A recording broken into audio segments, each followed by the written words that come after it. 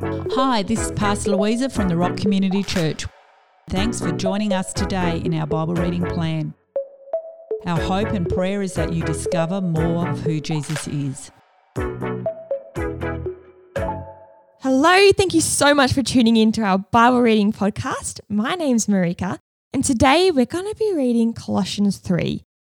So chapters 1 and 2 of Colossians kind of set the stage for chapter 3. He's talked about the difference between godly wisdom and worldly distractions, and now he's talking about how to apply these ideas practically. So it's going to be a bit of fun to read. Let's jump right in. One with Christ in glory. Christ's resurrection is your resurrection too. This is why we are to yearn for all that is above, for that's where Christ sits enthroned at the place of all power, honor, and authority. Yes, feast on all the treasures of the heavenly realm and fill your thoughts with heavenly realities and not with the distractions of the natural realm. Your crucifixion with Christ has severed the tie to this life, and now your true life is hidden away in God in Christ. And as Christ himself is seen for who he really is, who you really are will also be revealed. For you are now one with him in his glory. New creation life. Live as one who has died to every form of sexual sin and impurity. Live as one who has died to diseases and desires for forbidden things, including the desire for wealth, which is the essence of idol worship. When you live in these vices, you ignite the anger of God against these acts of disobedience. That's how you once behaved, characterized by your evil deeds. But now it's time to eliminate them from your lives once and for all.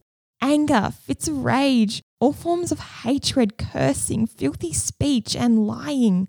Lay aside your old Adam self with this masquerade and disguise.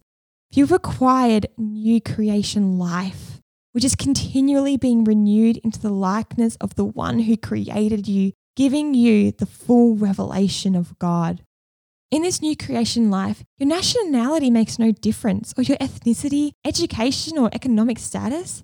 They matter nothing, for it is Christ that means everything, as he lives in every one of us. Love one another. You are always and dearly loved by God, so robe yourself with virtues of God, since you have been divinely chosen to be holy.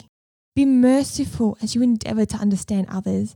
Be compassionate, showing kindness towards all. Be gentle and humble, unoffended in your patience with others. Tolerate the weakness of those in the family of faith, forgiving one another in the same way that you have been graciously forgiven by Jesus Christ. If you find fault with someone, release this same gift of forgiveness to them, for love is supreme and must flow through each of these virtues. Love becomes the mark of true maturity. Let your heart be always guided by the peace of the Anointed One, who called you to peace as part of his one body, and always be thankful. Let the word of Christ live in you richly, flooding you with all wisdom. Apply the scriptures as you teach and instruct one another with the psalms and with the festive praises and with prophetic songs given to you spontaneously by the Spirit. So sing to God with all your hearts.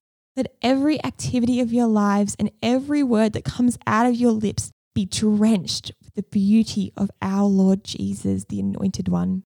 And bring your constant praise to God the Father because of what Christ has done for you.